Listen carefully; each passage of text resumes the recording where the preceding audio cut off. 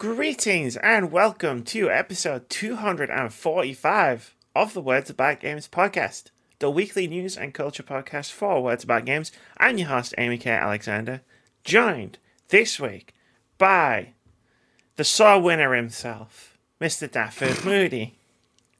How are we doing, everybody? I hope everyone is well.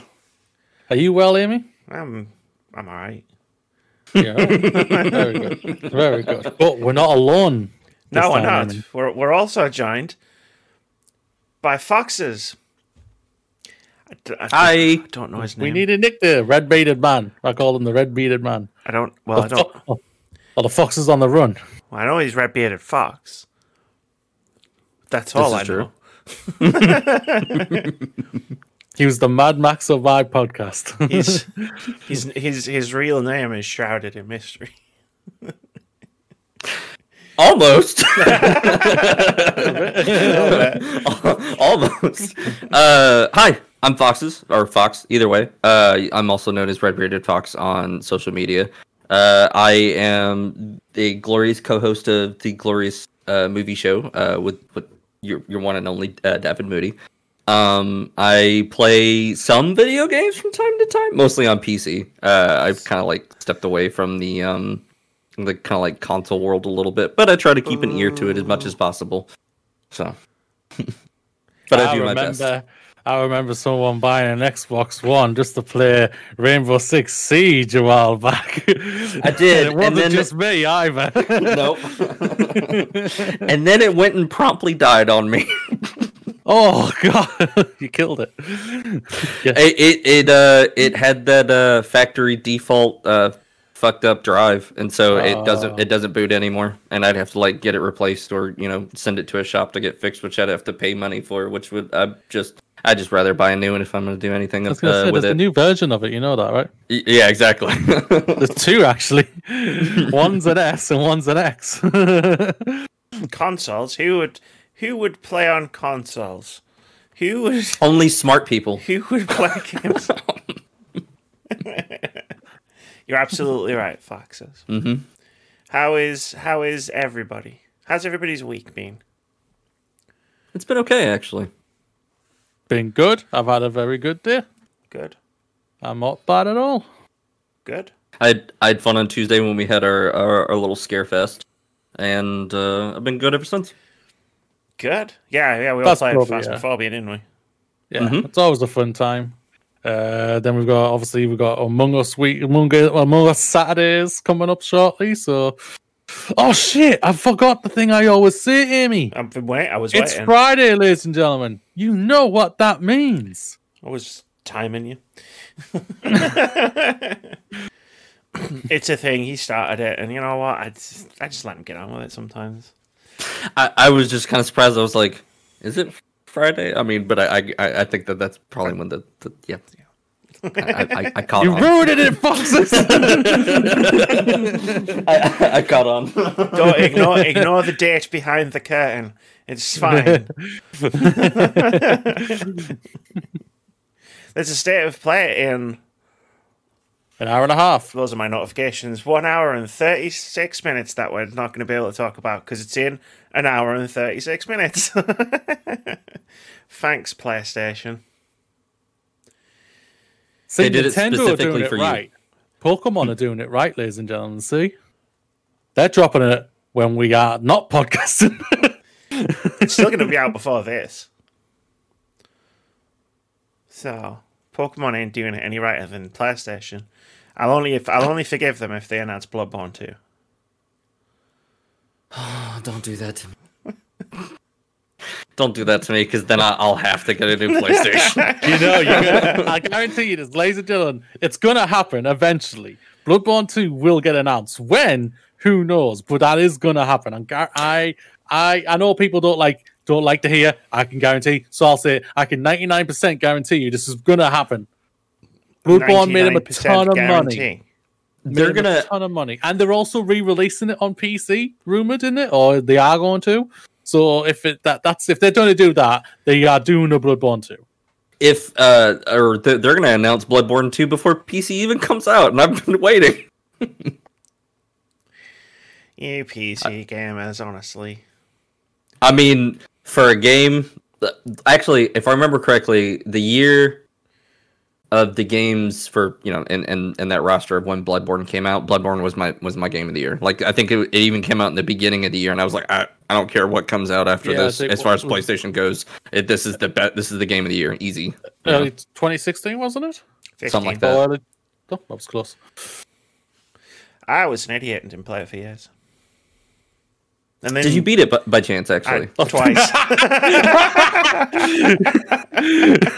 That's what I'm talking about. She beat it twice in like a weekend.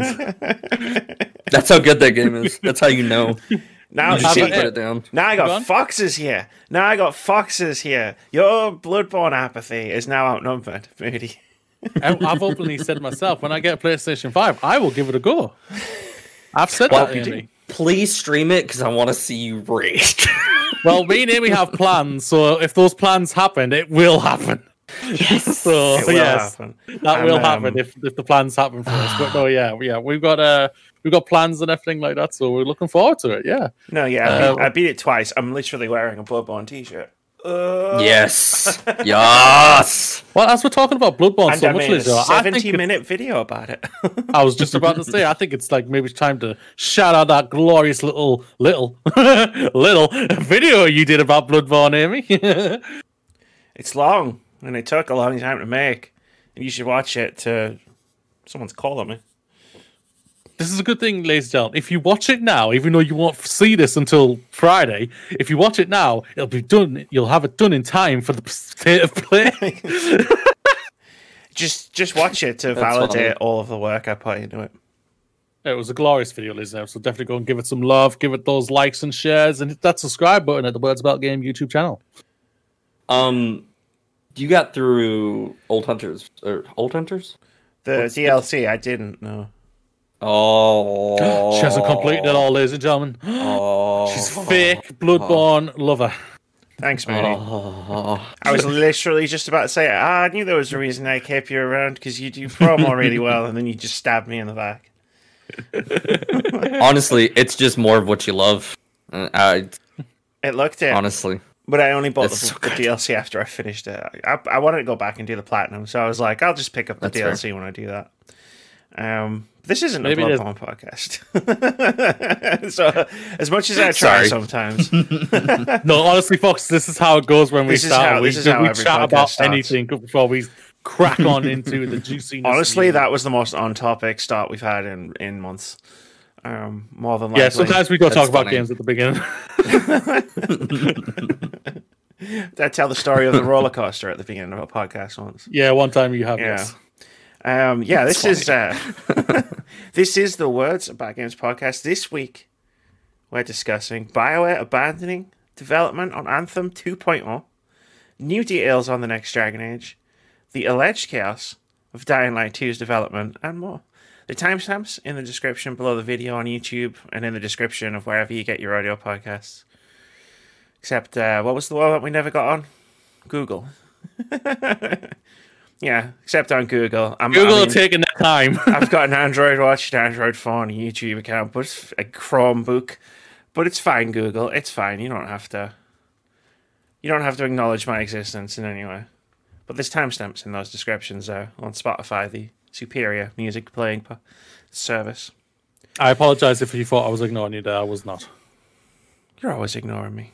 I never ignore you, Amy. My computer's just told me that the Outriders demo drivers have been downloaded. And I'm like, that's cute. You think my computer could run Outriders? I thought you were going to say my computer's telling me that you were ignoring me. Oh. I won't lie. To be fair, Moody can't even ignore you whenever you're not even speaking to him. So we found that out. He just follows me around going, Amy. Lights flashing, ghost coming out after us to kill us. Amy. You will see a clip of that probably, ladies and gentlemen, on the highlights at the end of the month. Come and see it because it's the end of the month this weekend. But let's talk about Bioware for now. Yes, Bioware. Our first news story. Bioware stops work on Anthem This is from Brendan Sinclair over at gamesindustry.biz, who writes, Bioware has given up on Anthem. In a blog post today, executive producer Christian Daly said that the studio has halted development on Anthem and a proposed refresh of the game called Anthem Next. Daly didn't give a reason for the decision other than to say the COVID-19 pandemic, quote, has had an impact on our productivity and not everything we had planned as a studio before COVID-19 can be accomplished without putting undue stress on our teams. Game development is hard, Daly said. Decisions like these are not easy.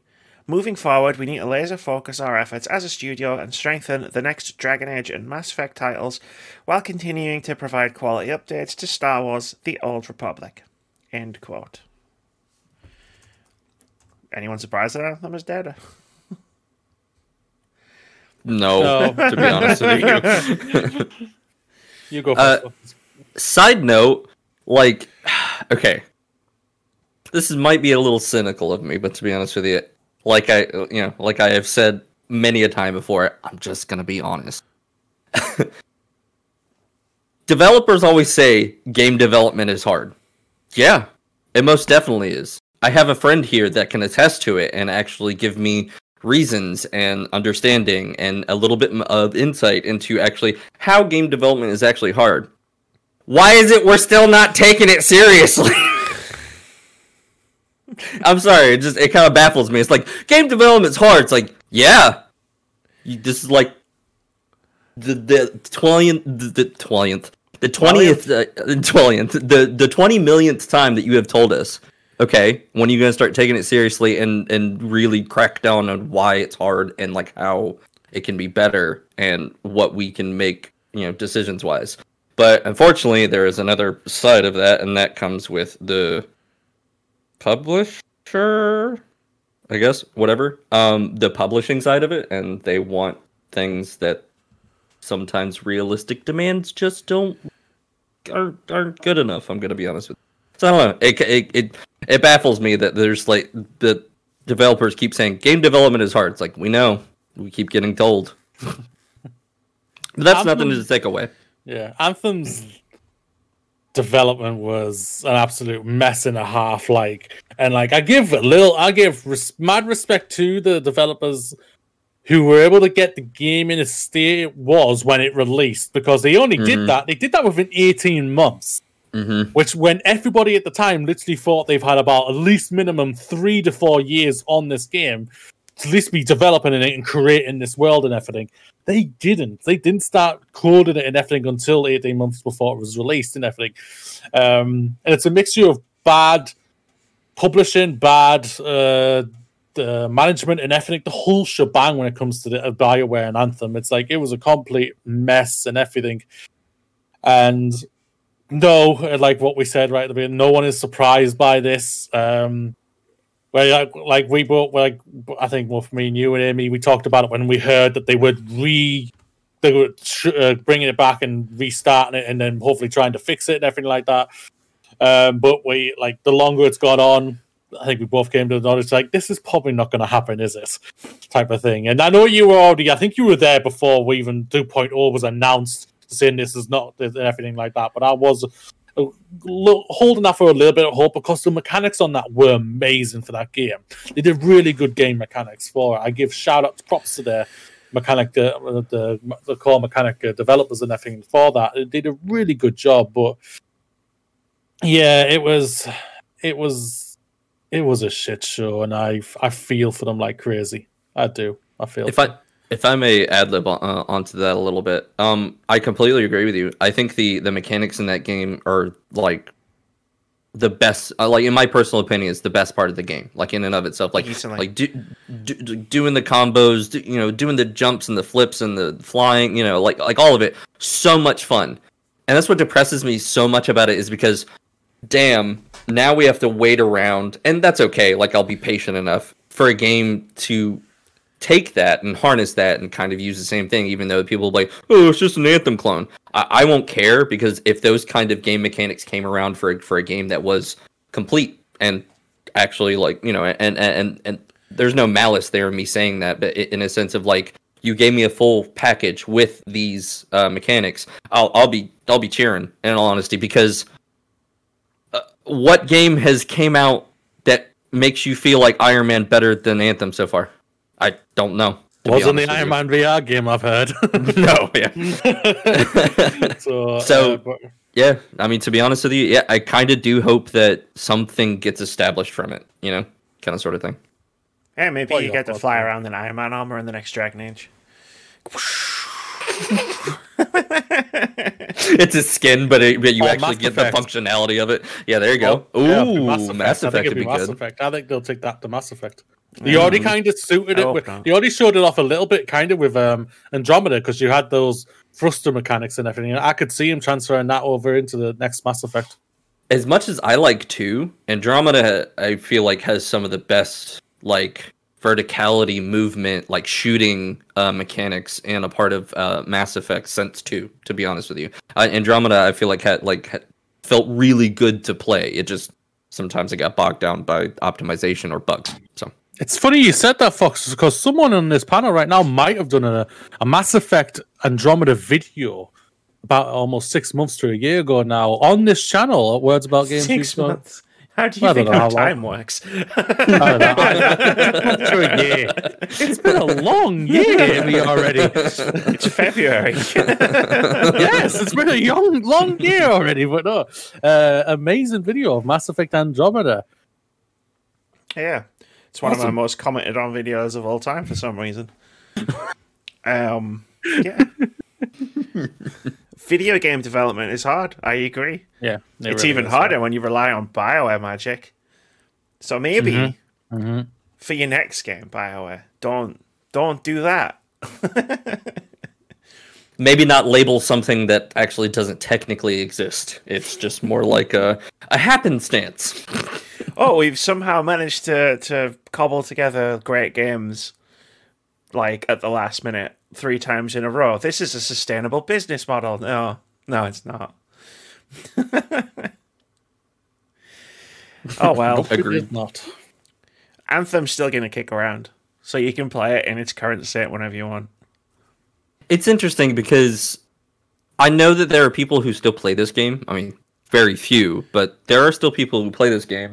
And it's not like it's one of those things that the people who are playing it are streaming it, because Twitch, obviously, Twitch, YouTube, Facebook, so on and so forth. The streaming realm, I should say.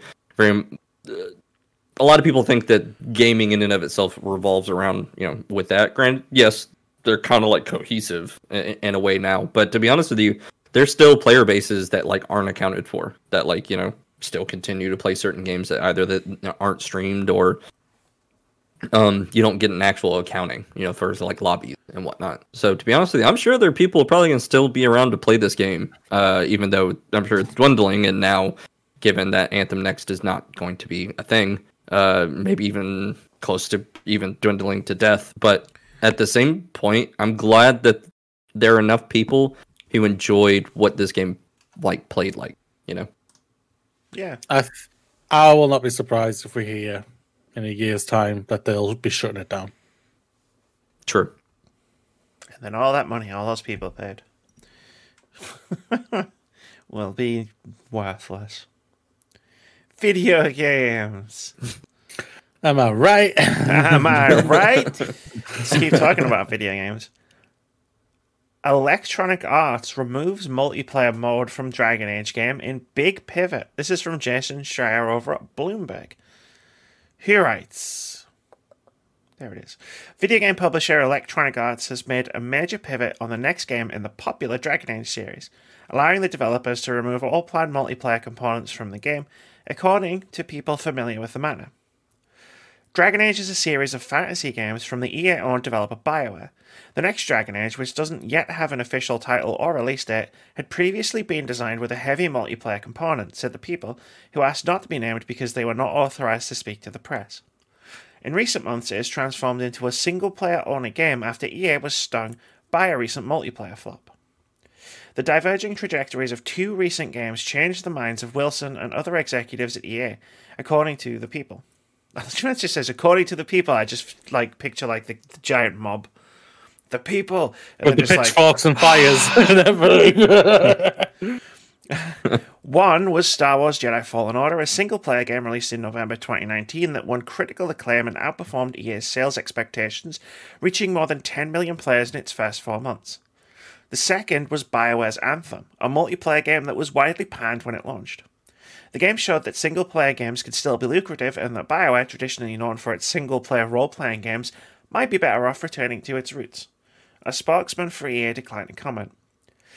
The next Dragon Age first entered development in 2015, but in the fall of 2017, EA and Bioware rebooted the game to push for long-term monetization. The change led to the departure of creative director Mike Laidlaw and caused some employees to dismiss the game as Anthem with Dragons. EA announced the new Dragon Age in 2018, but has not shared many details since then. Behind the scenes, the game has been in flux, games website Kotaku reported. During development, some members of BioWare's leadership team fought to pivot the next Dragon Age back to a single-player only game, according to the people familiar with the discussions. BioWare has also been working on a new game in the sci-fi Mass Effect series, as well as a remaster of the original Mass Effect trilogy, which will be out in May. I told you! I told you it was supposed to be a multiplayer. I knew it. I knew it. I knew. Yeah, you were saying it, and you were right. And I was saying many times, like I said offline to Fox, I was saying every time we saw that trailer, every time I came out of it, I was like, oh, God, it looks multiplayer. It looks games of a service. I said that myself. Oh my God, though, Amy, I was so happy when I saw this. So Jason Schreier to the bloody rescue, doing the badass reporting out there like he always does. Even if people don't like him sometimes, I don't care. He saved one of my favorite franchises out there. This was Jason Schreier who did this. Jason Schreier did this. Yeah, grabbed BioWare's creative director by the head and said, "Listen, mate." No, he grabbed all of Andrew Wilson by the head. Yeah, Andrew Wilson. Yo, dude, we got to talk. But but also, shout out to Fallen Order. Like I said, I enjoyed that game. I think it's a good game. I don't think it's as good as what everyone screamed it out to be. But shout out. It did everything what we were hoping it to do, and I'm glad to hear that they are pivoting. I won't lie. I'm curious when they've pivoted, because if they've pivoted, say the last since just after Fallen Order came out and everything like that, that means this game I would say is still probably 3 years out. If they pivoted before that, I'm still going to say we're still probably 3 years out for this game. But, in recent months. That's what it says, in recent months. Yeah. So, this game's going to be delayed for a while now, which is fine. Take your sweet ass time and everything. You might get Mass Effect first. How weird would that be? How weird would that be? That would be interesting if that happened. But no, take your time. I'm happy about this. I can't wait to go back to that world. Like I was saying before Christmas last year, before we finished with the Christmas holidays, I've been playing Dragon Age Inquisition on and off. I've loved it as always. It's like one of my favorite games of all time, and I'm really happy about this. Thank you, Star Wars Jedi Fallen Order. Thank you, Star Wars. Thank you for your Star service. Wars. Thank you for your service, Star Wars. Thank you. You're coming back into the fray of goodness. Mandalorian Season 2, fabulous.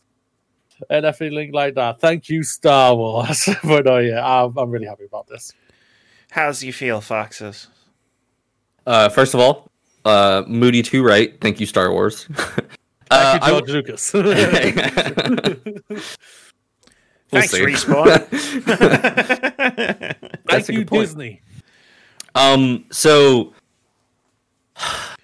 side note, I thoroughly enjoy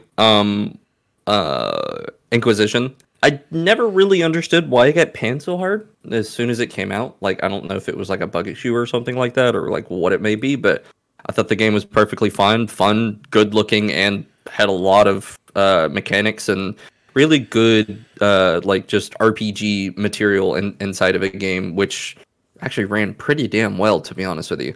I am, however, I don't know if I'm a few, but I do actually enjoy the multiplayer component. I enjoy the whole idea of like just like PvE a session of like like people just like, yeah, let's go run a session of like just fucking shit up, and maybe it's hard, it's actually really difficult, and we gotta actually kind of be somewhat, I guess, tactical about it, quote unquote.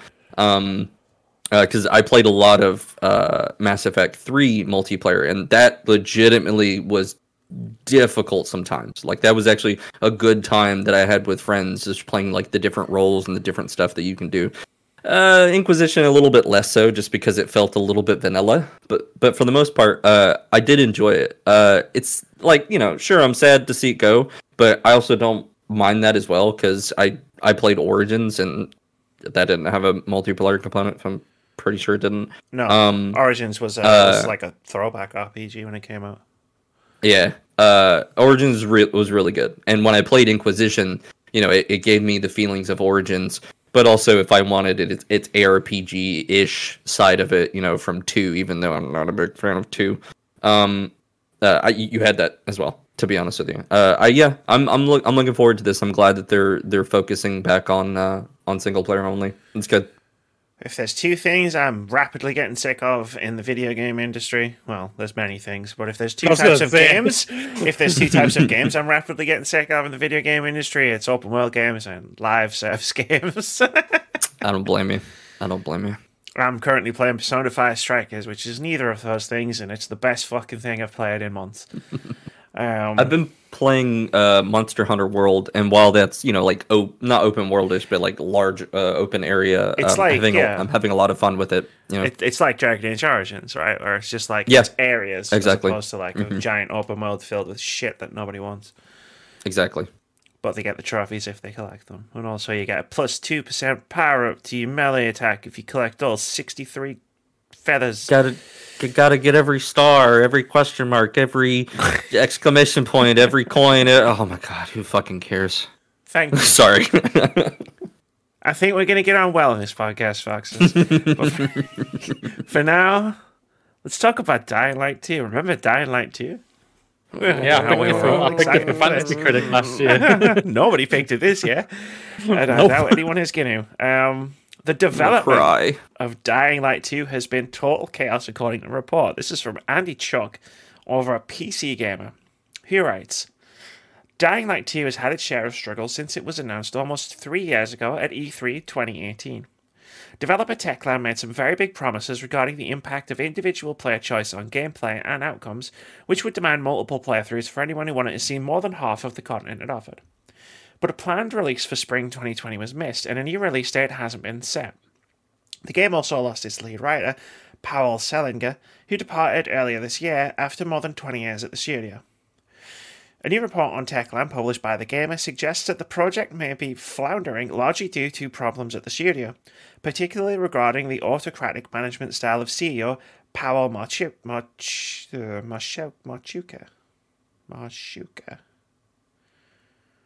The CEO. Interviews with 10 current and former employees allege problems including an over-reliance on external consultants who lack experience in the games industry, whose advice is often ignored anyway, conflict at the production level, a high rate of staff turnover, and micromanagement that some developers characterized as, quote, the eye of Sauron, end quote, which has collectively had the effect of stripping the game of a coherent vision. Quote, Techland has a history of hiring people for which the team had high hopes, but it ended up in nothing, one source said. One such case for the designers was the hiring of Mark Albany, a former game director from Ubisoft that was supposed to restructure how design is done in the studio. Even he, a veteran with 30 years of experience, couldn't break through upper management that is harder to change than the spin of the fucking earth, end quote. Oh, damn. Wow. Damn.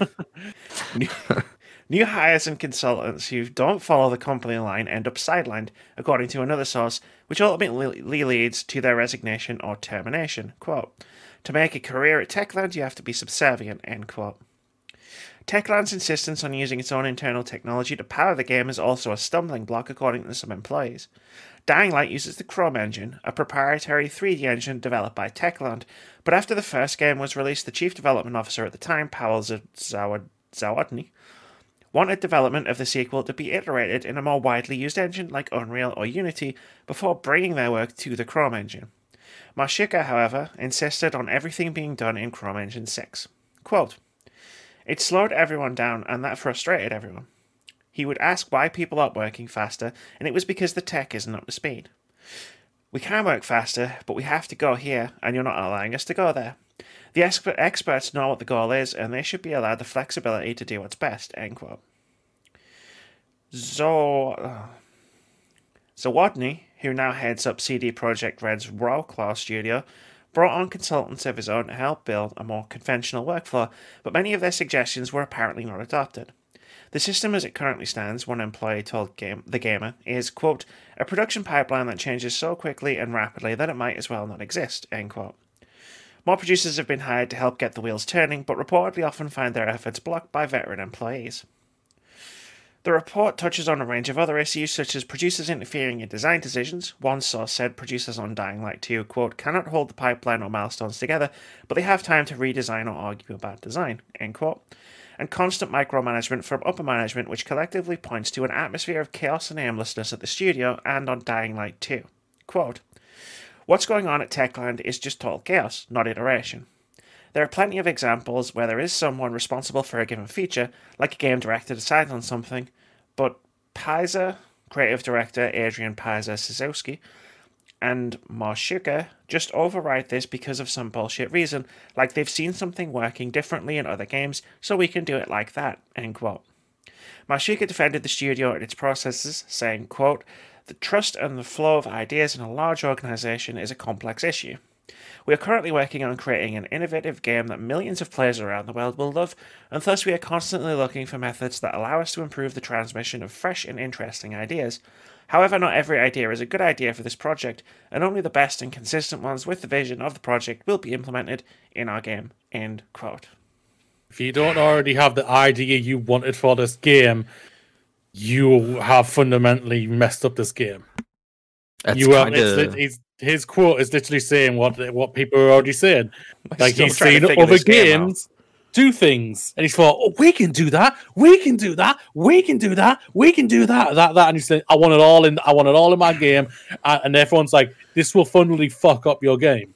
After they've warned him that, you know, the tech that they're using is not It's garbage. It's not up to speed and literally not up to par with, you know, like what it is that they want. And that's why they wanted to try it in other engines, and maybe even that engine would even do better, or they would get a good understanding of it and then be able to implement it in theirs. Sorry. Incredibly bad management here. Incredibly bad management. Agreed. Does it not just feel like Groundhog Day sometimes? Like, I feel like I'm reading this story and I've read bits of it before. And I've never read this story before. Like, I mean, I have read it once when I was putting it in the document, but it's like, when I was reading it, and then I was like, have I read this bit before? Have I read this entire story before? No, I haven't. I haven't read it before today. No, it's just that it's the same fucking story all over again, right? With, like, Bioware and NetherRealm and Telltale and CD Rockstar and CD Projekt Red and... Foxes has gone more redder than normal. Foxes enters rage mode. It's a rage mode. That's my Chrome background. It's all red. Ironically enough, so is the background of this podcast. It's funny. I'm sorry for butting in, but it's so sad because this is legitimately like. I had very few games on my list that I was like, I am excited for this, this, and this. Like, I think maybe all of 5 that I was like, yes, this is what I'm looking forward to, and this is like what I'm hoping for. But it seems like every time that I pick something, there always seems to be some kind of development problem or whatever the fuck, because, you know, they just can't fulfill on their promise, or, you know, there's some breakage, either the people who are working on it or just, you know, overall not completing the actual thing in its entirety. But it makes me really sad because it's like, okay, while I was under the assumption that, you know, the reason it was on hiatus was possibly due to COVID, or, you know, the work constrictions of, you know, however many people that you have working on it, come to find out it's another bullshit thing again about, you know, too many hands, or actually no, sorry, wrong metaphor. Too many cooks in the kitchen, and also really bad management of it. Yeah, like, I'm starting to think that a lot of like big game developers, studios, can fix most of their problems if they fire most of their management, because it seems to be that management seems to be the problem, like in a lot of these stories that we're reading, and this one's no different. Like reading halfway through, where it's like, at one point, their solution was to hire more producers, like, because that's going to make things better, right? It's like, the producers we've currently got are causing chaos. Let's hire more. Oh no, that didn't work. And if I'm not mistaken, isn't this kind of what happened to Dead Island 3 too? There's too many cooks in the kitchen, no actual vision of basically how they wanted to put it all together, and so therefore it just crumbled. Yeah, if I'm not mistaken. There was a developer working on Dead Island 2 at one point, and then they got shit canned. I actually played that version of Dead Island 2. It was at EGX. Oh yeah, it's considered Dead Island 2 because Dead Island the second game is like Riptide, isn't it, or something like that? No, there was I played Riptide. That was hilariously bad game. There was a demo for Dead Island 2 after, when they did the reveal trailer of the guy running down the street. Mm-hmm. There was a demo. Still a good trailer. It's a good trailer. There was a demo for it, and the demo wasn't that bad. But I wish I would have gotten to actually play that demo, so I could have seen like what it is that they were working with a little bit. It's been that long. I'm pretty sure it's been like 6 years since I did that. Like, no one believes me anymore. But it was there. It was there, and I played it. It was at the top of the escalator at Earl's Court.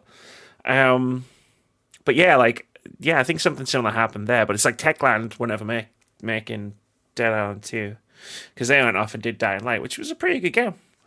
I love the first one. I actually just recently played it, I think last year, with a friend, because they never fully completed it, and then we also did the following expansion.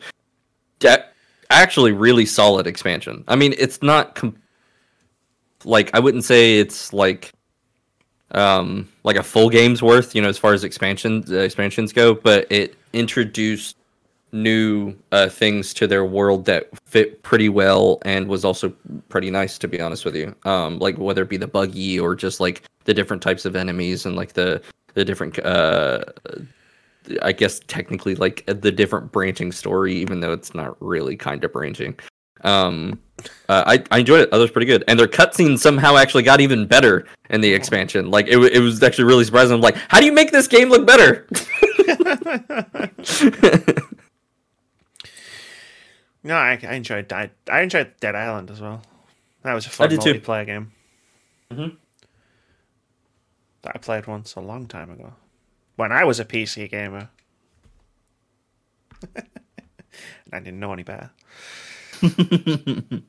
Shall we move on? Sure. I see Moody's just bursting to talk about Dying Light and how much he loves it. Are you wearing your Fudge That Fudge t-shirt? Yeah, Fudge That Fudge. Fudge That Fudge, Amy. Couldn't see it before because of the belt. Let's move on. You might have heard me react to this news story as I was reading it. Scream that ripped into the fabric of reality. Vampire the Masquerade. Knock my microphone over. Vampire the Masquerade Bloodlines 2 developer removed. Game delayed out of 2021. This is from Jordan Ollerman over at IGN, who writes, Vampire the Masquerade Bloodlines 2 has been delayed out of 2021, with developer Hardsuit Labs no longer leading the game's development. The news was revealed in publisher Paradox Interactive's 2020 year-end report. Paradox revealed it has started a collaboration with a new studio partner to finish work on the game. In a statement issued by the Bloodlines 2 Twitter account, Paradox said that in order to meet its ambitions for the game, the publisher came to the conclusion that, quote, a change is needed and, as a result, more development time is required, end quote. Paradox thanked Hardsuit Labs for its work on the game so far, quote, the studio has done a tremendous job laying the foundations for the game, and we hope that you, the community, will also appreciate their contribution to Bloodlines 2, end quote. The year-end report indicates that the studio will finish work on the game, meaning this doesn't seem to be a full restart for development. Bloodlines 2 was initially pegged to launch in Q1 2020, but was postponed to later in the year before being officially delayed into 2021 in August of 2020. This was just the start of the game's development troubles, as later that month, the game's narrative lead and creative director were dropped from the project unexpectedly. The game's senior narrative designer left shortly after in October. The publisher can no longer pin down a release date for the game due to the development reshuffle, so Paradox has decided to stop taking pre-orders for Bloodlines 2. Quote, "As soon as we can, we'll let you know what the future development team of Bloodlines 2 will look like," end quote. There we go. That's it. I won't even read that last sentence. IGN will keep you updated on any developments in the story.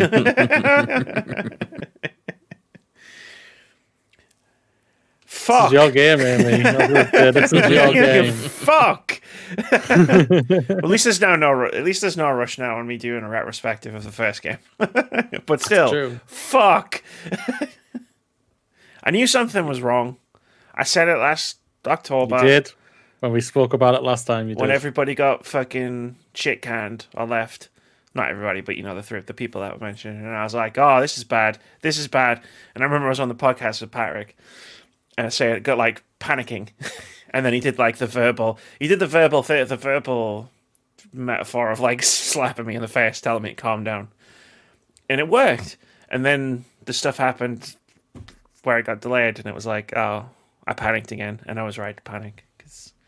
Shit's fucked. Just got rid of the developer. And you know what's the worst part about it is that, you know, you just made the joke about, is this Groundhog's Day?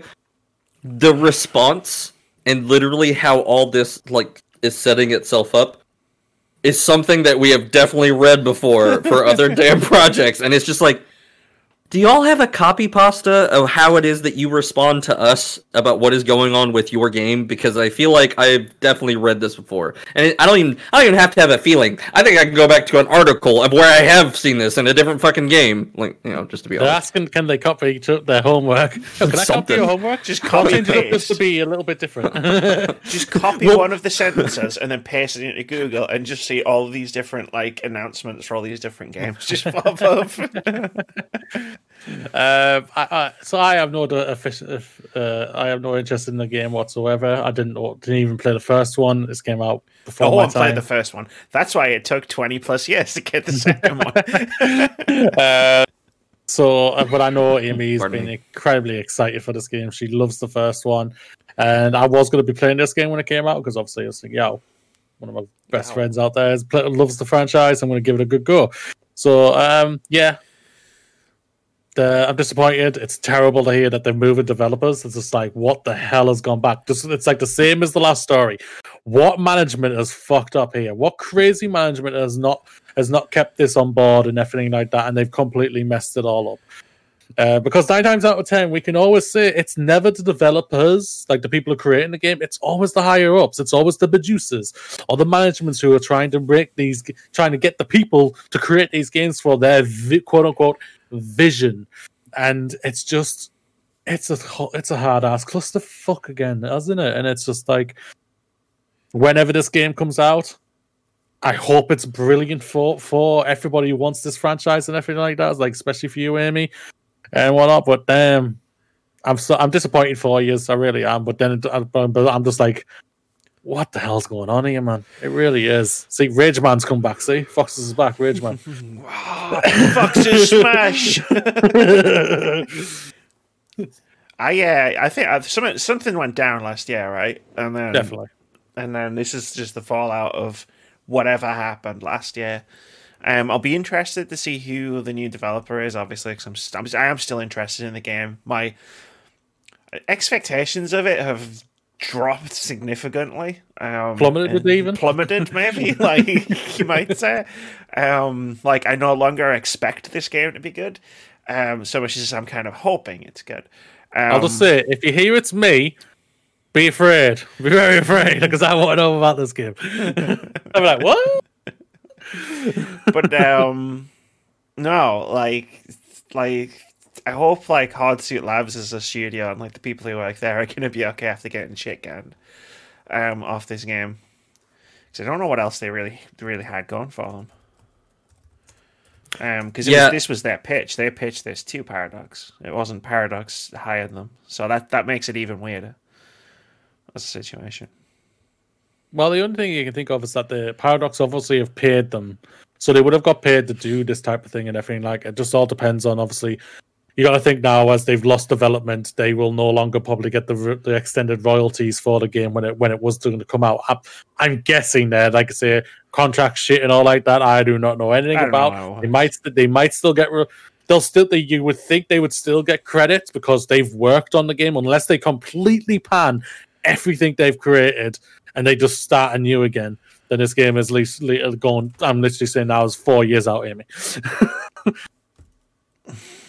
Sorry. I can be the bearer of bad news sometimes. It's fine. I never played the original. No one did. And I true. Yeah, to be fair. Yeah, it came out between two games. What was it? It Half-Life 2 you can come out and Metal Gear Solid 3, wasn't it? It came out on the same day as Half-Life 2. Oh wow. Okay, yeah. Oof. Yikes. It's like coming out. Jesus. That would be like being a game like called Alan Wake and coming out on the same day as Red Dead Redemption, which also happened. That'd be like being called Titanfall 2 and literally getting released alongside Battlefield 1. Yeah. Yeah. And Call of Duty. In between Call of Duty as well. Oh man, idiots! And wasn't it in Fallout? And Fallout 4 was coming that year as well. Tomb Raider got absolutely destroyed because it came out on the same day as Fallout 4. Yeah. And Tomb Raider 2 was a great game. That's the thing about it. Yeah. Well, they all were. Alan Wake, Vampire, Titanfall, Tomb Raider. These are all good games. They just they get released next to Titans. And the worst part about it is, if Fallout 4 wasn't even that good.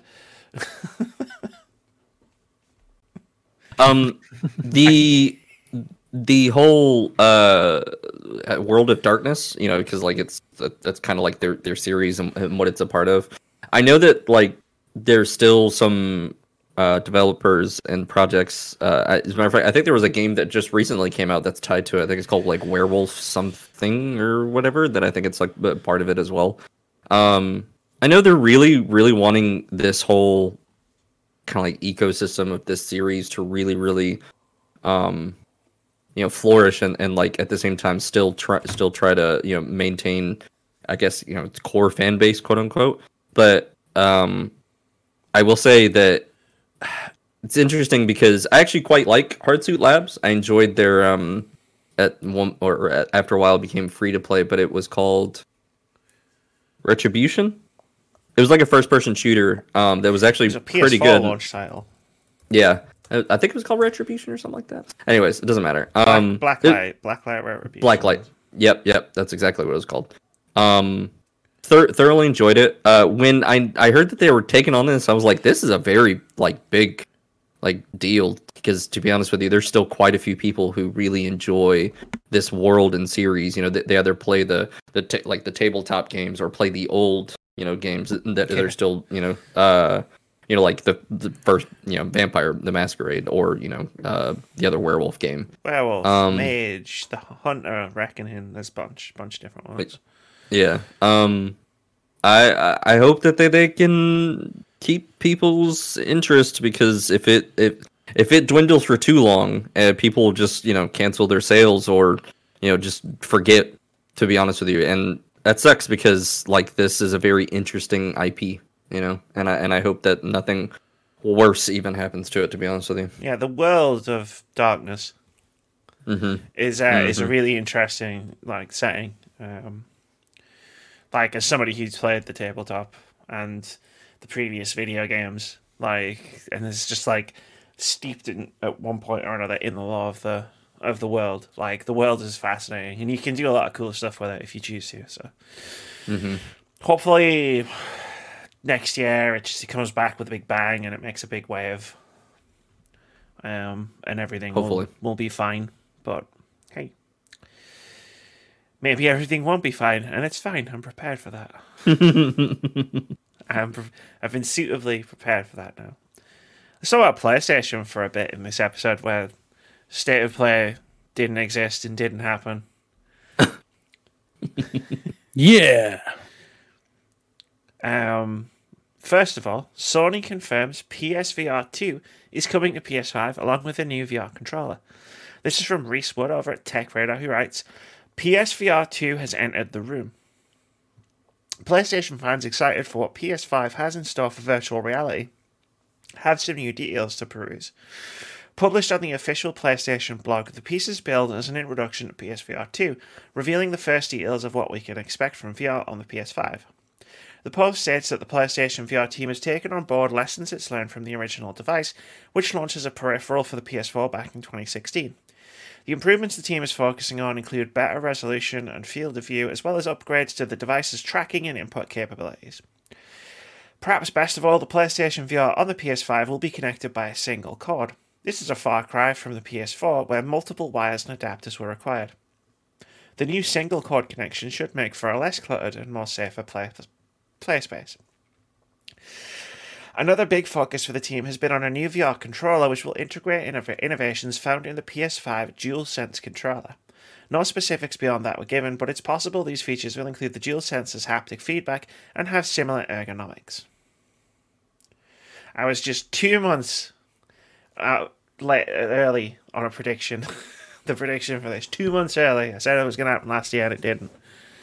Where they were like, this is the new PlayStation VR and it's going to have new controllers because the Move controllers from the PS3 are fucking terrible. Why did you think that was a good idea? Honestly, it was because it was to make it cheap. To make cost cheaper, yeah, cost cuts. So they can make it under 400 quid, so they can have it under 399. Cost cut too much because fuck me. Now they've decided clearly that this tells me, because the brand new controllers, this is going to be a 499 headset. It's going to be 500 quid, just like the disc version of the PlayStation 5 and everything. But I digress. We all knew this was coming eventually. It was either going to be sometime this year or sometime next year we were going to hear about it. I thought we were going to hear about it within now and the next 18 months. This tells me it's probably further along than we've all thought. I think we've all thought this is pretty far. I always thought it was pretty far along. Yeah, you did, yeah. So it's definitely further along, just like Amy thought it was. This is great to hear. Hopefully this is... Like, I hear mostly for the most part. I always heard good things about PlayStation VR. I know it was never to the level of like what Valve are throwing out and all like that. Well, yeah, I mean, the index is like $1,000 virtual reality headset. Yeah. But obviously PlayStation VR was obviously with convenience because it was cheaper and it did everything you needed it to do and everything. And if this is the same one but better, that's even better. With the new controllers and everything, that'll be fantastic. So yeah, great news to hear about this. Yeah. So this will give you a little indication of how much I know about VR.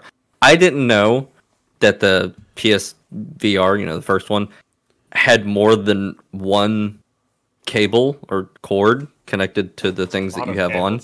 Yeah, that's a lot. That sounds terrible. It wasn't. But it came out. It came out when all the rest had a lot of cables, though. No, this was excessive. Well, to be fair, I think the index came out a little bit later, which is mostly cordless. But there was the other one that they had, the first initial one that Valve came out. That while it did have like a few cords, it wasn't. It didn't seem like as cumbersome, but granted, this is me watching people play with it versus actually like trying it out for I think myself. You mean the Vive, the HTC Vive, which Vive. That's exactly what I was thinking which of. my friend has, and it's like I started off with PlayStation VR, because it just seemed like a good idea, and yeah, it was a nightmare to set up. Like for something that you're supposed to be quite mobile with, I couldn't imagine like having all these cords up against you or like walking in them or like whatever it may be. They all sort of come off the back of the headset, but when there's a few of them, they're all sort of like together. It's like, but when there's a few of them, they start separating and stuff. It can like any wired virtual reality headset can be a pain. That's why the Oculus Quest, the wireless one, is so popular. With virtual reality players, because it's a wireless headset. That's amazing. And I want one. Unfortunately, I just have the OG Oculus complete with gigantic wire that comes out of it. But yeah, that's good that they're actually reconsidering it and actually putting putting better resources to it, so that way that people can have a much more fun experience, and maybe actually get more people into VR, and hopefully not be. Even though, I agree with you. I think there'll probably be a price adjust and an increase more than likely. It would still be somewhat manageable for those who do want to get into this sort of realm. Yeah. Just that again. Which is the wireless one? The Oculus Quest. Yeah, Quest 2, both. So I don't know why. The Quest 2 was just the new one. Remember the Quest? Remember, I was going to get a Quest 2 if I couldn't get a PS5 pre-order. Yes, you were. And we all know how that turned out. Hello, shiny PlayStation. The Quest 2 is not actually that bad. I've seen one here at Curry's PC World for 265 megabytes or gigabytes, just say, £400. Yep, you can get the 60. That's the price of the PlayStation VR. You can get the 64 gigabyte version for 300. So that's really not that bad. And you don't need a PC. You don't need a VR ready PC to play it. Oh wow! Okay, because it's its own platform. Okay, but I'm surprised its own star as that well. Thing wouldn't overheat or something like that, or maybe they figured out the sync issues. Interesting. Okay, I haven't heard of anyone getting their face burned off by it, so it must be fine. That's fair. I need to take a second to not talk about Gran Turismo 7 because I just got an email from Jeff Keighley at Summer Game Fest. Which I feel like I'm just going to break in and we should talk about this. Which reads, Psst, it's true. While it might be cold or snowy where you are, there's some good news ahead. Summer is coming. As a subscriber to this mailing list, we wanted you to have the inside scoop. Summer Game Fest will return this summer with video game news, digital events, demos, and more from the world's top game developers, publishers, and platforms. Stay tuned for more information. Thanks, Jeff. I'll see it on the site. Turns 2021, it says. Yep. Just as we were talking about VR, I literally looked down at my watch because it vibrated and it literally had Jeff Keighley's name on it. I was like, what the fuck? That'd have been funny. That'd have been funny if his face came up too. He's just like, So Summer Game Fest is going to be back. Nice. On top of E3 being back, or maybe they're the same thing. Who knows? We'll find out. They really should be the same thing. Yeah, if I was E3, I would be literally trying to get Jeff Keighley back and everything, and make sure it's all under one house compared to what it was last year. Because even though at the beginning, me and Zimmy have said many times, we were like, "Oh yes, this sounds amazing," and everything, and 4 whole months of game news. It dragged like crazy because deep down by the end of it, we were just like, we want to know what the stuff about Xbox, and we want to know stuff about PlayStation 5. And when those things happened, yay! Even though the Microsoft ones was not yay as much, really. No, there were some good indie games as well. But the trouble is like, out of all of the showcases, there was 400 indie games, and it was like, there was 20 that really piqued my interest that I didn't already know about. Yeah, it's a lot to wade through. It is. It really is. Sizzle reels are good, actually. But anyway, sorry about that. Let's get back on track and talk about Gran Turismo.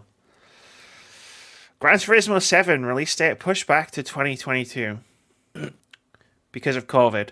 There we go. I just read the whole news story. Sometimes I do this, by the way, Foxes. I will deem that I don't need to actually read the words. I think you said yourself, didn't it, that you thought this wasn't coming this year? You mean when Russell drafted it on Fantasy Critic? Yeah, and I said that wasn't a good idea. Yeah, you thought it wasn't coming this year and everything like that. A series that was notorious for being delayed as Final Fantasy. That's true. The guy likes the creator likes to take a sweet ass time with this game. And everything, but it always comes out, and it's always an amazing success for PlayStation. They always do amazing numbers for this game. I one of the franchises for PlayStation where like every single game that came out has at least a positive review. Like if not unanimously, like everyone loves it. You know, who does play it. You know, it just gets like 10 out of 10s, 9 out of 10s. You know, so on and so forth. Yeah, it's well loved. Yeah. For it to be as polished and as many people that like this sort of thing. Hey, you take your time. Fuck it. You know. Yeah, make the best game that you can make. For interrupting. Yeah. That's what this podcast's for, Foxes. Don't worry about it. And then the first year of the new consoles is always a bit of a slow burn. It always is. Even though they come out and say next year, or something like that, you're just like, yeah, but how many really are next year? Launch window. Come on, Microsoft. How many are really next year? How big is this launch window, Microsoft? How big is this launch window, Sony? Come on. Wink is Halo next year. No. Oh, if that drops, if that gets pushed to next year, oh my god, I'm literally, like I said offline, I'm coming back on social media for work, college, and work reasons. I will literally hop off it if Halo gets pushed. I will literally run for the hills. 9 months from now, the three of us will be playing Halo Infinite together on Twitch. Sweet. Here, ladies and gentlemen. I'll still be a Halo fan. Even if I have to steal it from Microsoft. As long as it has a run mechanic, ladies and gentlemen. I'll fucking kill you. I will fucking kill you. I like the run in Halo. I will burn your fucking house down. Trust me, it's all about if it's good or not, Foxes. It's about something different what I'm saying there.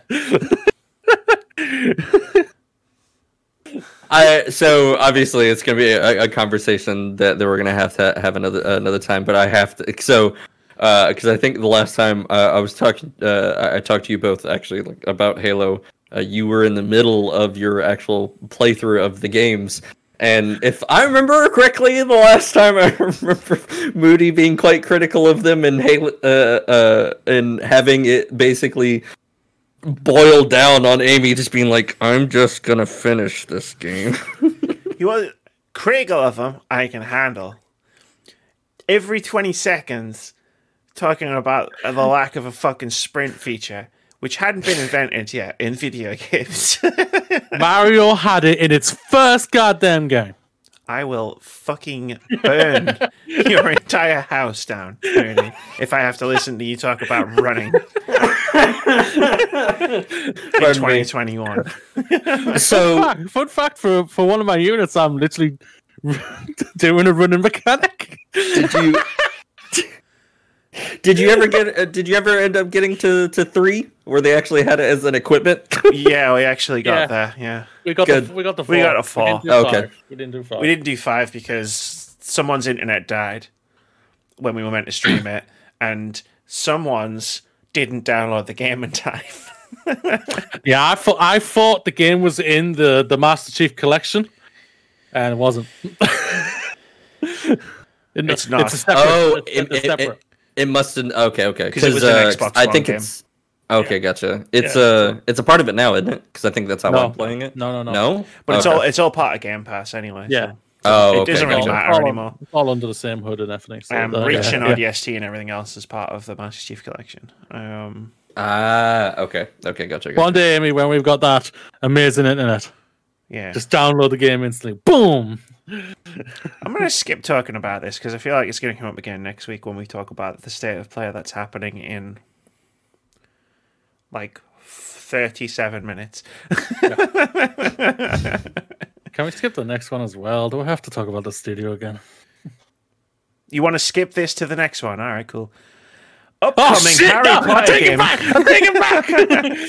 Keeps brewing trouble. This is from Patricia Hernandez over at Polygon. He writes, Hogwarts, you fucked yourself there, Moody. Hogwarts Legacy, the upcoming open-world Harry Potter video game set in the wizarding world of the 19th century, won't be released until 2022. But the game keeps getting mired in controversy. Last year, publisher Warner Bros. Had to clarify that Harry Potter creator J.K. wasn't directly involved in the making of the game, following a string of transphobic comments from the author. And now the political views of one of the game's developers has caught the public eye, leading one major community to eschew promotional coverage of the title. The game's latest controversy began when journalist Liam Robertson posted a Twitter thread highlighting that Hogwarts Legacy lead designer Troy Leavitt once kept a YouTube channel full of far-right content. Videos by Leavitt included a defense of men who were accused of sexual harassment, a defense of cultural appropriation, and discussions of whether or not thought crimes are a real thing. Some videos were also sympathetic of the Gamergate movement, which harasses women and marginalized groups in the video game industry under the guise of journalism ethics. The videos are several years old by this point, but they were enough to make headlines, especially since one of the videos claims that publisher Warner Bros. Is apparently aware of Leavitt's channel and political views. WB did not immediately respond to requests for comment. In 2018, Leavitt said that while Warner Bros. Does not endorse things said on his channel, quote, at least they seem more concerned with making good games than with pushing some kind of a social justice agenda, so there is hope, end quote. Before any of this unfolded, some of the gaming community already found itself reflecting on whether or not they could ethically support a game that could potentially put money in the pockets of a person who continually uses her platform to mock and dehumanize trans people. Many Harry Potter fans are trying to determine if it's possible to continue enjoying media set in the Wizarding World without also tacitly endorsing Rowling's views. Rowling, who is called a TERF by some critics, as in a trans-exclusionary radical feminist, is controversial enough on her own that some have decided not to buy the game, but Leavitt's involvement has tipped the scales even further for some. What a social justice agenda. How terrible. We just want everyone to live in better times. What a bunch of bastards we are. Terrible people. We're absolutely awful, terrible just people. horrible people. Yeah. It's almost like, we're not trying to keep everybody in the same cohesive bubble and understanding of each other. Interesting. When you see white-winged people literally, apologies, I'm going to go a little political here, literally try and take over a capital in January, and all you complain about is us complaining that you were racist, sexist, homophobic, transphobic twats. You're complaining about us when you tried to take over a capital and stop a vote. It's almost like fear is a bad thing. I'm not. You know what? I'm not even going to go there. Never mind. Feel free. and you complain that us who just want diversify, and inclusion for everybody. The thing is about it, we want inclusion that includes you. Just so you know this, because we want it for everybody. These are idiots. And the morons. And I'm getting vexed by them. Seriously, piss off. Well, no, piss off, man. Clearly, as a trans woman, I fight tooth and nail every day to, push straight white cis men out of society. That's why I'm currently doing a podcast with two of them. So clearly it's not working because there was only one last week and now there's two. So everything's gone horribly wrong. See, so the White Wing's winning, ladies and gentlemen. See, White Wing is winning. They're taking over my podcast with their agenda. It's straight white people. That's what it is. That's what the White Wing's all about. So, Foxes, let's take over this joint. Oh, dear. With short hair, skinheads, and long beards. That's what we're all about. And everything like that. Yeah. Fuck off. That's all I'm going to say to all of yous there. Yeah. You can piss off. The whole thing of that, they just want to create great video games and everything like that. They didn't think this would come up and bite them in the ass, mate. I can guarantee you that right now. And if it is right now, I will be very surprised if you're going to be still there in 6 months' time. We'll see. The funny thing is that it turns out that the Hogwarts Legacy game didn't even need J.K. Rowling to be involved with it. I know.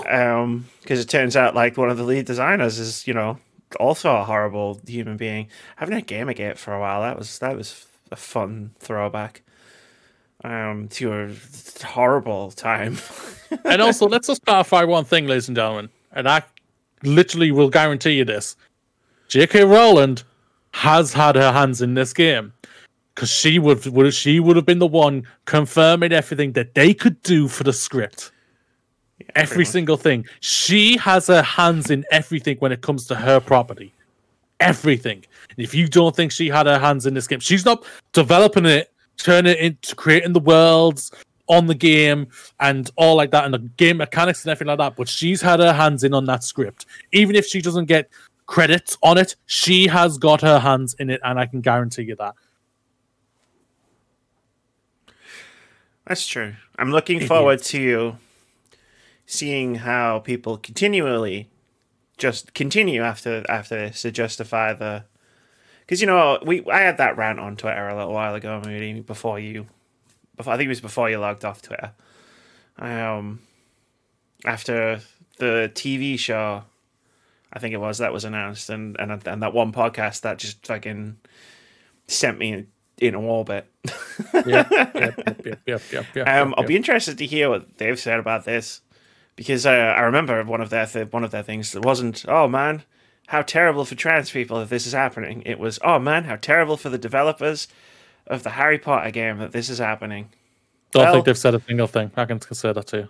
That wouldn't surprise me, because, well, it turns out that one of the lead designers is pretty much the same, if not worse. So, oh no. I feel terrible for you. I really do. Sorry, Foxes. You may talk now. No, you're perfectly fine. Just a little small note on like gatekeeping and Gamergate. I like, I've expressed quite a few things to my girlfriend Megan, and but not too extently on like the history of gaming, or like how it's been for a lot of different people who are trying to enter the world in gaming. Which, to be honest with you, I've always been a proponent of. I'll play with anyone. I don't fucking care, as long as you and I are nice to each other. We can be connected, cohesive. Very equal standing. I'm gonna game with you. I don't care. I will openly, invite you, and I have no issue with that whatsoever.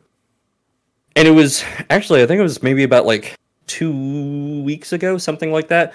Megan's been getting really big into Animal Crossing, and she's been loving Stardew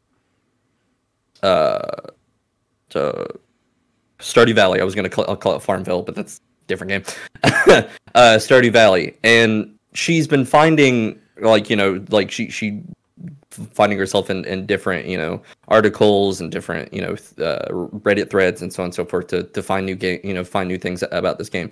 One thing she actually came to me. Sorry, I know this is a long rant, but one thing she actually came to me and said, and this was by her own accord. And to be honest with you, I was so proud, and I completely, utterly agreed with her the moment she had said it. She goes, "Why do so many fucking people, and mostly guys, gatekeep gaming?" And I was like, yup!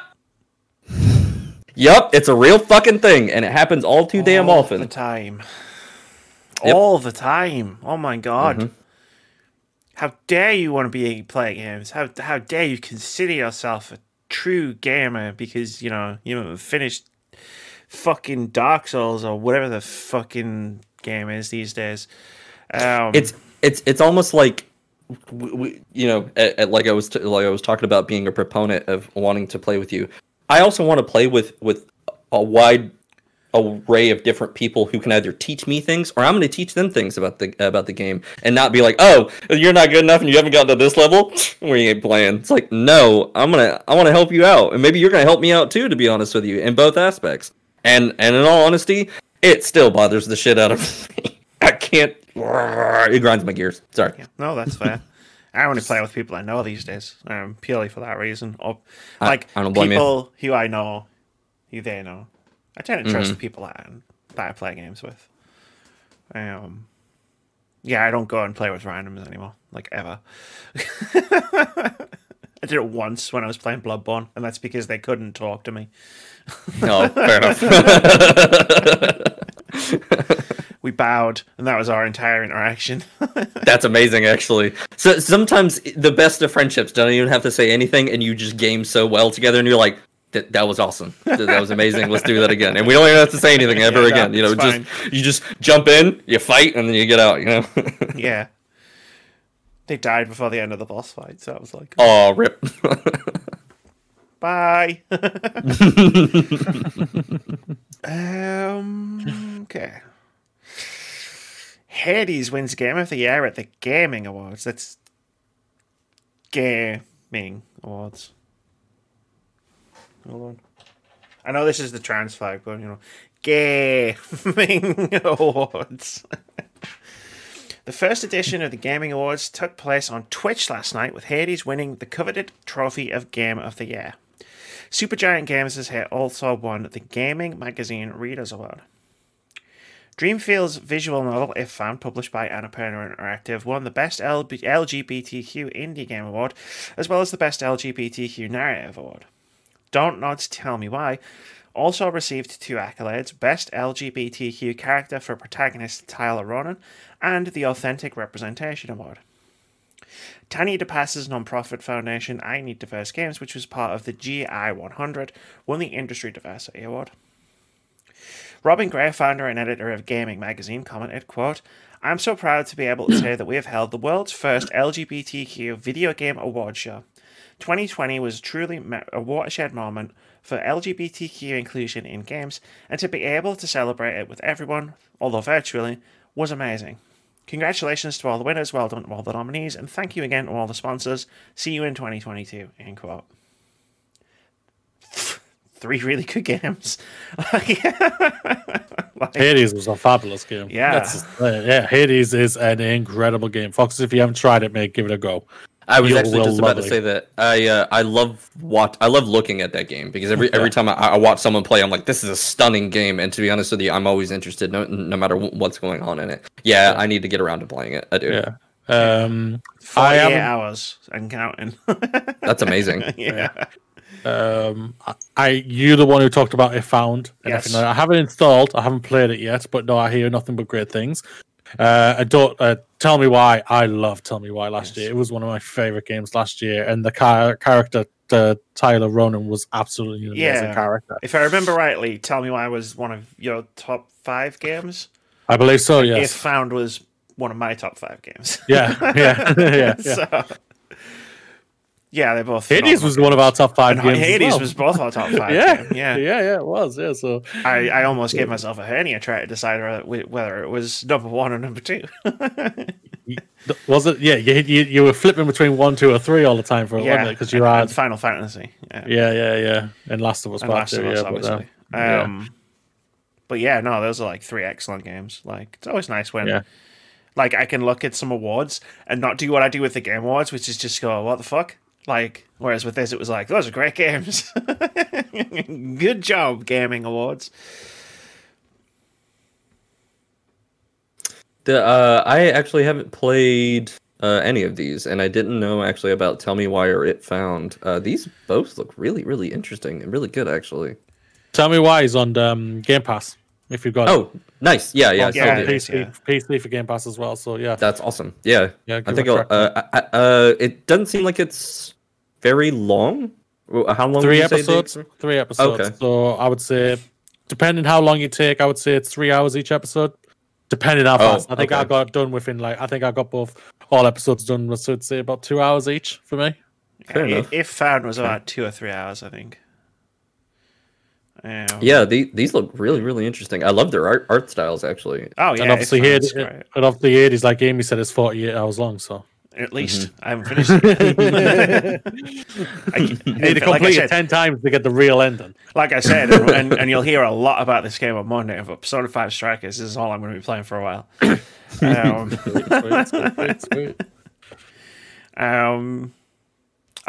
You know what, Foxes? I'm really glad that you're here. Because a US politician is trying to ban violent video games in Illinois. This is from Maquette over at Eurogamer. Run.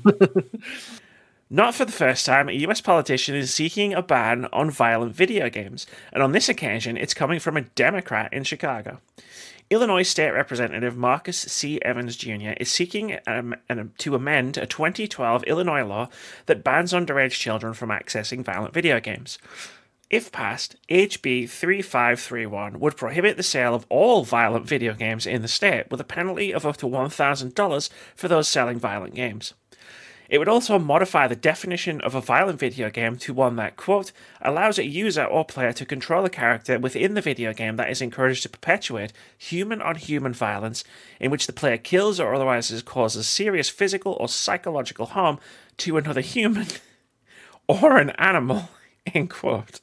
How the fuck do you perpetuate psychological harm on an animal? If you're Mario, you jump on them. It's true. The bill would also expand the definition of serious physical harm to include a range of other types of violence, including, quote, motor vehicle theft with a driver or passenger present inside the vehicle when the theft begins, end quote. As the Chicago Sun-Times notes, the bill comes in the wake of increased carjackings in Chicago, with officers responding to 218 incidents in January alone. Representative Evans had apparently been contacted by Chicago resident Early Walker, who, aside from having an incredible name, also runs a towing company, an anti-violence organization called I'm Telling Don't Shoot, and started an initiative called Operation Safe Pump intended to prevent carjackings.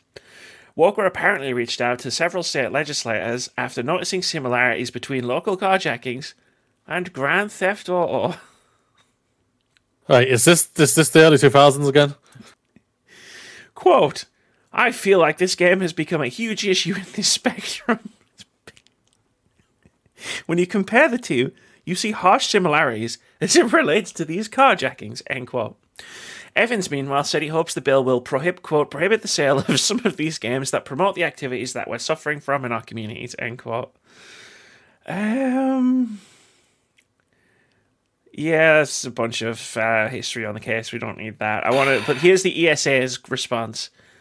Quote, while our industry understands and shares the concerns about what has been happening in Chicago, there simply is no evidence of a link between interactive entertainment and real-world violence. We believe the solution to this complex problem resides in examining thoroughly the actual factors that drive such behaviors rather than erroneously ascribing blame to video games based solely upon speculation, end quote. It's called Grand Theft Auto's fault. Hey, if it was Grand Theft Auto, if Grand Theft Auto was truly at fault here, that means I would say over 50%, or I'm just going to say even higher, would have gone out and done carjacked the car and everything like that, because that Grand Theft Auto 5 is one of the consistently best-selling games every single year.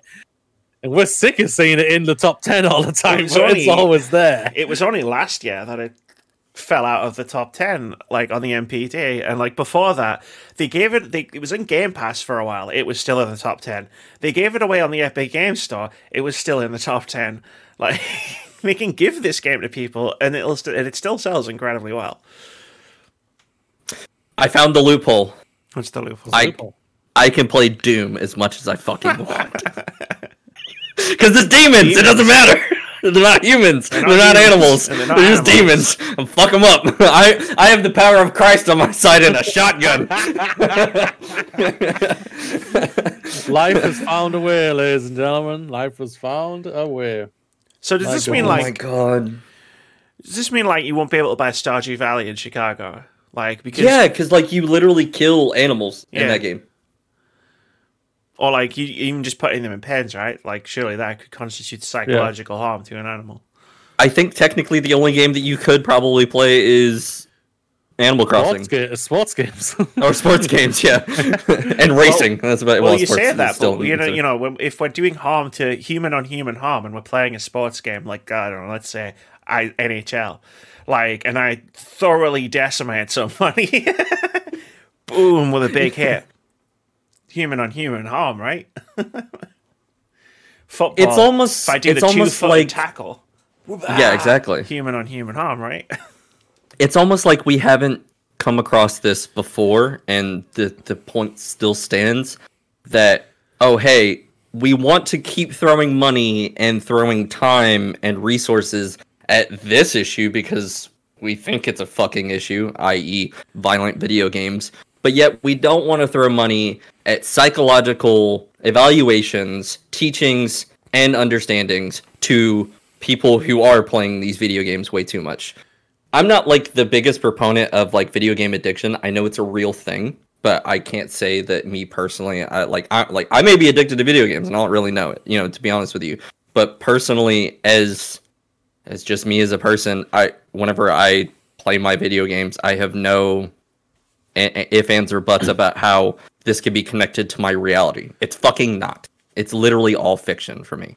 And I can disassociate myself easily from that. And I know that some people have the hardest time doing that. And that's why you bring up a great point of we should be targeting and focusing on these people who can't disassociate and don't disconnect and, find health and help.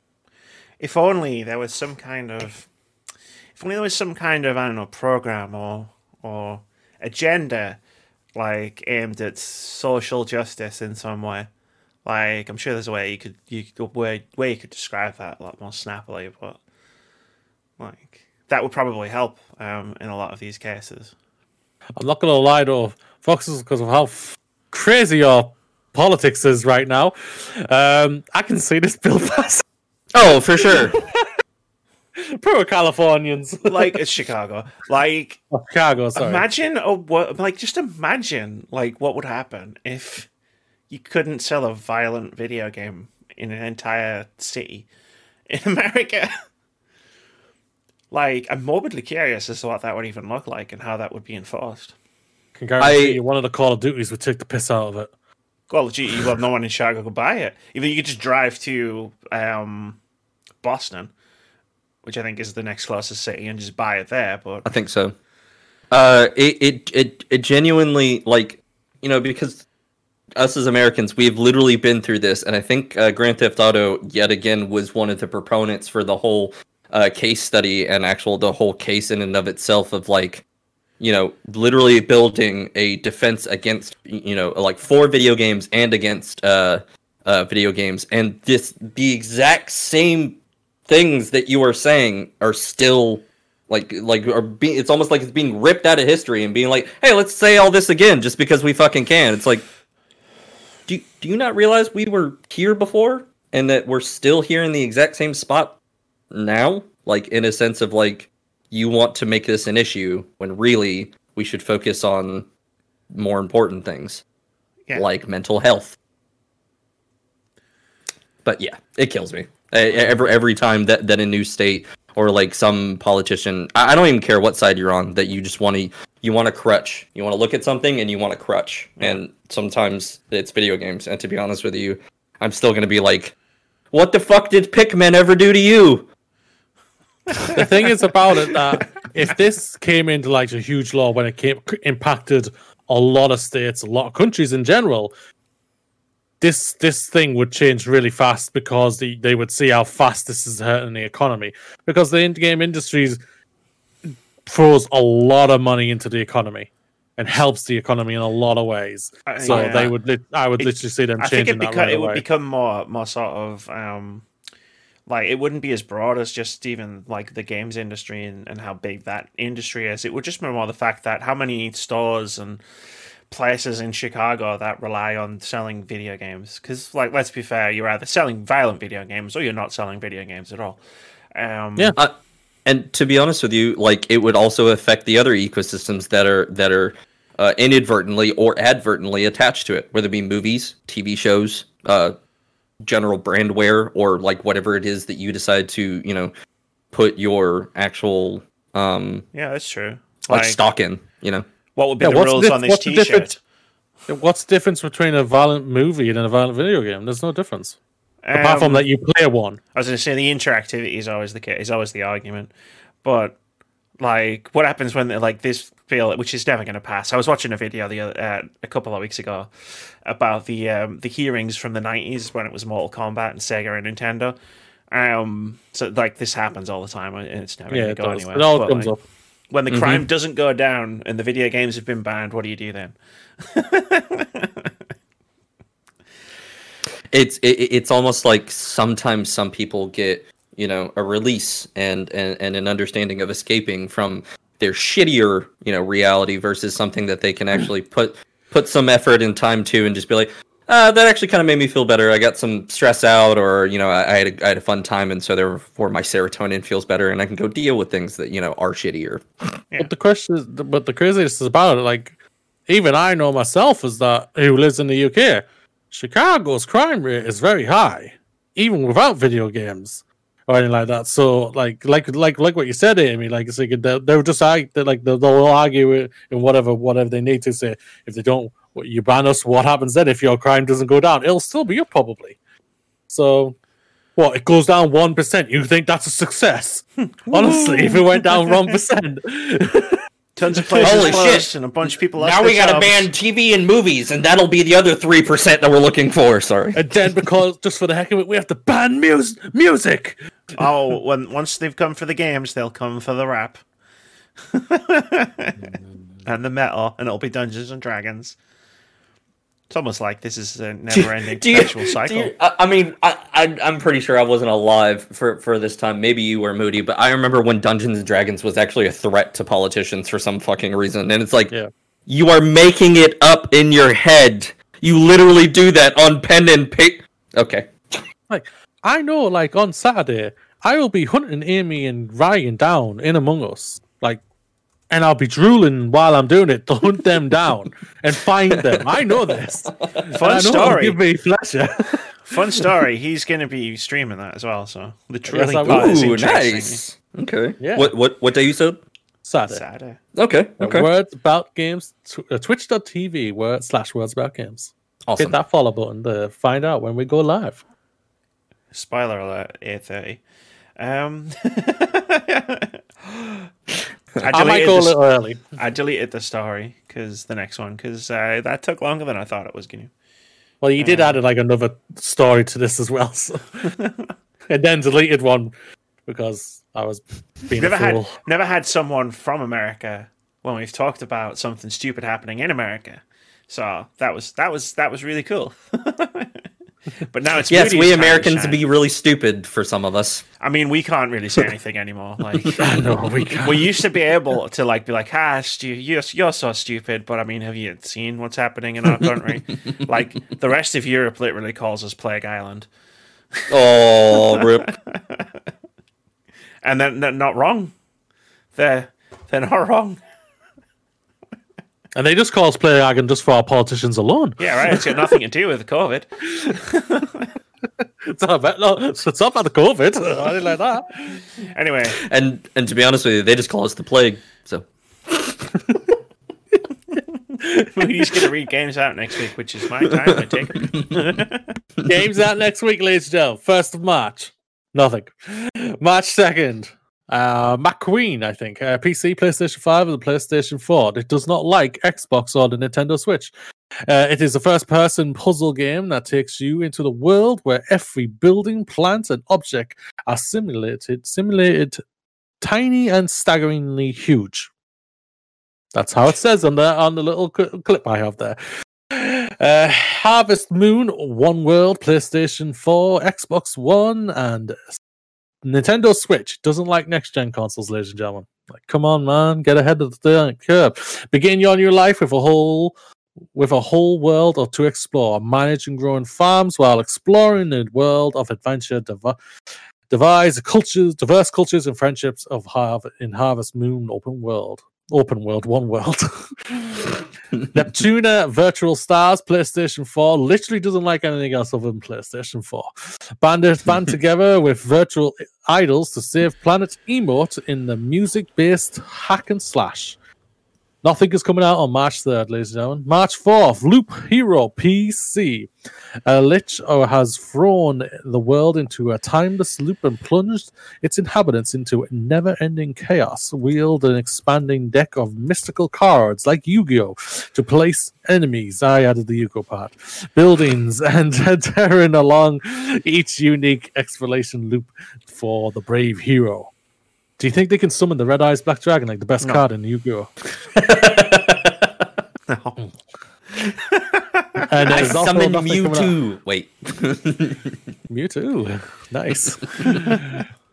No, that's tomorrow for the That's tomorrow, yeah. the Pokemon Direct, which we also haven't seen. Maybe they'll announce the game that I'm hoping they will announce that I will then get for Fantasy Critic later this year. What a great day! What a great day it's been to do a podcast when we're going to miss like half of the relevant news for the week. I just thought about something. Do you think there might be news for Elden Ring? No. It was announced on a Microsoft E3, so I highly doubt that it's going to be on a PlayStation State of Play. When is Microsoft's? They haven't said anything. They haven't said okay, nothing fair yet. enough. Yeah, fair enough. They're keeping everything close to their chest right now. They're waiting. I imagine they're waiting until they can talk about Halo before they do anything. Because I think that's just the crack. Anyway, I'm adding something to OpenCritic Head-To-Head. Fake spell. Because let's be real, like, even if I add Foxes, he's only 1 point behind you, Moody. Fuck you! It's time for OpenCritic Head-To-Head. This is the game we play every single week where we try to guess the upcoming OpenCritic average of one upcoming game. I messed the intro up because I was laughing. Whoever gets closest gets 1 point. If you manage to guess the score correctly, you get 2 points. And last week we couldn't do Persona 5 Strikers because the reviews came out like 6 months before the game did. At least that's what it felt like anyway. So we did Bravely Default 2. I guessed it would get an 85. Moody guessed it would get a 70. I guessed it would get an 80. Moody guessed it would get a 75. And at the time of writing, Bravely Default 2 has an OpenCritic average of 79. The worst thing is, I bet by the time we come round to the next podcast, it'll be at least 76 or 75 or something, and I'll be like, "Oh, you forgot 6, motherfucker." I mean, that's not like that hasn't happened before. Yeah, multiple times. Usually to you. Yeah, it always seems to screw you over. That puts the current scores at Amy 4, Moody 1, with 1 draw. But I've added Foxes in. Because it would be rude to play a game and just leave him out of it completely. Well, thank you. I appreciate it. Even if he's not back next week. He'll probably still somehow win. Like, we invite him back like 10 this is the thing. times. He's going to pick the score, and he's going to nail it. He's going to hit the 2-pointer, and we know he is. So this week, slim pickings for new games coming out. But I thought we could try Maquette, the Annapurna game. Puzzle game from Annapurna Interactive. But who goes first? What do you reckon, Moody? I'm still going to make you go first. Fine. Because I feel like it. 70. 70. You just default into 70 a lot these days, don't you? I have no idea what this game is whatsoever. I've had a look at it, and it doesn't look like it'll... I don't think it'll go far for me, personally. What do you reckon, Foxes? Now that I know that... on the spotlight. Well, thank you. I know that there is quite a bit of people who really, really enjoy puzzle games, and whether it be first or third, I guess it doesn't really matter because there's still like quite a few people playing. Take the Witness, the Superliminal, and so on and so forth. Which actually, to be honest with you, this kind of gives me both vibes. Kind of like a mixture between the two. Not to really kind of like pin it on the point. But if I had to give this a score to do, I'd say. Honestly, let's bump up above Moody. Let's go 80. There you are. I guarantee I know where Amy's going to land now. I know where she's going to land. Do you really? Yeah. Annapurna Interactive. Moody, we had a conversation about Annapurna Interactive at the beginning of the year. Yep. Do you remember what that was about? They have thrown out some good games. There's no doubt about this.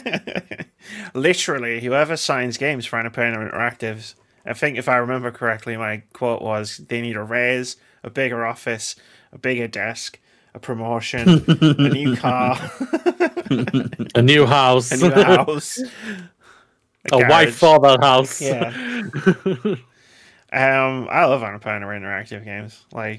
If you actually go and look at the list of games they've published in the last few years, there's some phenomenal games on there. So my guess was always going to be an 82. Well, I thought you were going in the middle of 75 and be 75. Look, I always pick my scores before you You guys do. say anything, unless I roll dice. That one time I rolled dice. Yeah, she rolled the dice for Marvel's Avengers and she got a 90, 91? 97. A 97. Is Annapurna doing the cat game? They are. Yeah, they are, yeah. Yeah, they are. All right, I know what I'm playing. I remember seeing the reveal trailer for it and just being like, I can play a game as a cat. Yeah, all right, I'm ready. Yep. I think everyone said that. I won't lie. They're also doing 12 minutes. Oh yeah. I remember seeing that too. Actually, Cool. That's it. We're done. Just so we know, ladies and gentlemen, even though we are finishing, the PlayStation 5 State of Play has begun. Yeah, I don't want to know. I'm gonna finish this podcast. I'm gonna go. I'm gonna get a drink. And then I'm gonna sit Wow, down. Halo Infinite looks amazing! I'm gonna sit down in my pajamas. They've got a jump mechanic! They've got a running mechanic! You know I can mute you, right? We've been down this road before. I know. I'm not saying anything, don't worry. It's a little bit more complicated because I can't just mute the entire Discord because Foxes is here now. But that's gonna do it. It is, yeah. Thank you for joining us, Foxes, mate. I was glad to be here. This was fun. Oh, Thank you for having me. Yeah. I've missed podcasting with you, mate. Like I said to you. Yeah, I missed it too. I don't know when mine's going to be coming back, if it's coming back at all. I haven't really decided on that. And like I've said many times to Amy, this doesn't feel like work. This just feels like I'm just chatting with friends, and I enjoy it. Not like WoW wasn't enjoyable. I was realizing before, obviously, everything happened really privately. It was feeling like work, and I said to myself, if it started doing that, I would stop it for a while. So I don't blame you. And like I like telling everyone, you take your time, boo boo. Mm-hmm. Aww. I'm happy I facilitated this mini reunion. For me, it was just like being on the Glorious Movie Show, except I had talked more. That's true. Yeah, that's true. Yeah. We do happen to mix quite a few games into it. Because as Moody can attest, I don't really watch that many films. Right now, neither do I. Games are just bad. No, it was fun having you on. It was nice. Thank you for having me. You're welcome back anytime. In fact, I might just start inviting you every week and see what happens. Sweet. It's not like we don't record at the same time every week. Wait, but didn't you say at the beginning of this podcast we're taking it over? Don't you want to get rid of me because you don't want a +1? That's a good point, actually. Moody, you're fired. Oh, sweet. Adios. But just remember, ladies and gentlemen, just remember one thing. It was 2 seconds. Yeah, he's gonna get the belt, isn't he? Yeah, he's gonna get the belt. I am the champ of OpenCritic. You are currently losing. You're nothing. By 3 points. The champ is here. See, now you have to get something that's a representation of you winning since you're currently winning. Well, I won Fantasy Critic, so I can just get myself a Fantasy Critic trophy if I wanted to, and be like, but there you go. I won Fantasy Critic like halfway through 2020.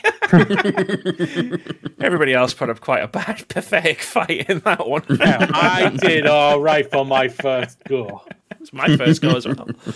No, it wasn't. You had the go before. That's the year before, didn't you? No.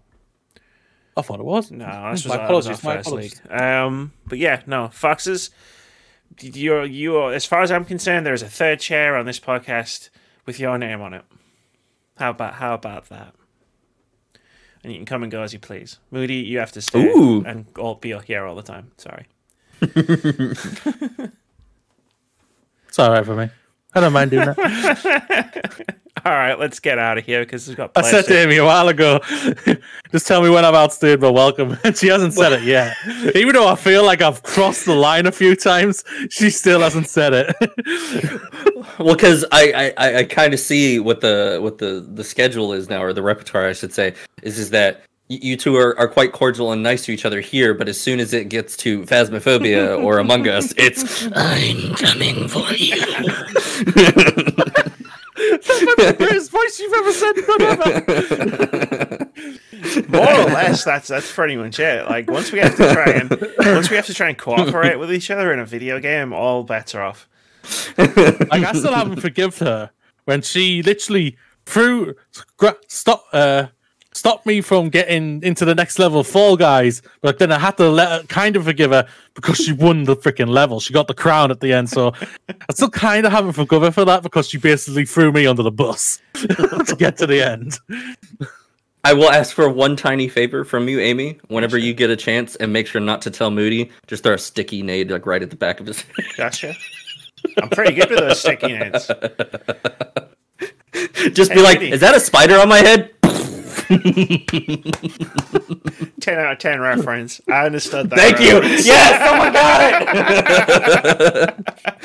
god. What is it? A spider? Get it off. Get it off. Get it off. Yeah. And Moody's like, "What's red versus blue?" Yeah, you're not wrong. It's like, oh, we're playing Halo this week? That's weird. Right,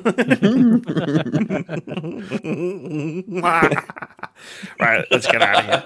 We got PlayStation adverts to watch. Bye, everybody. Bye.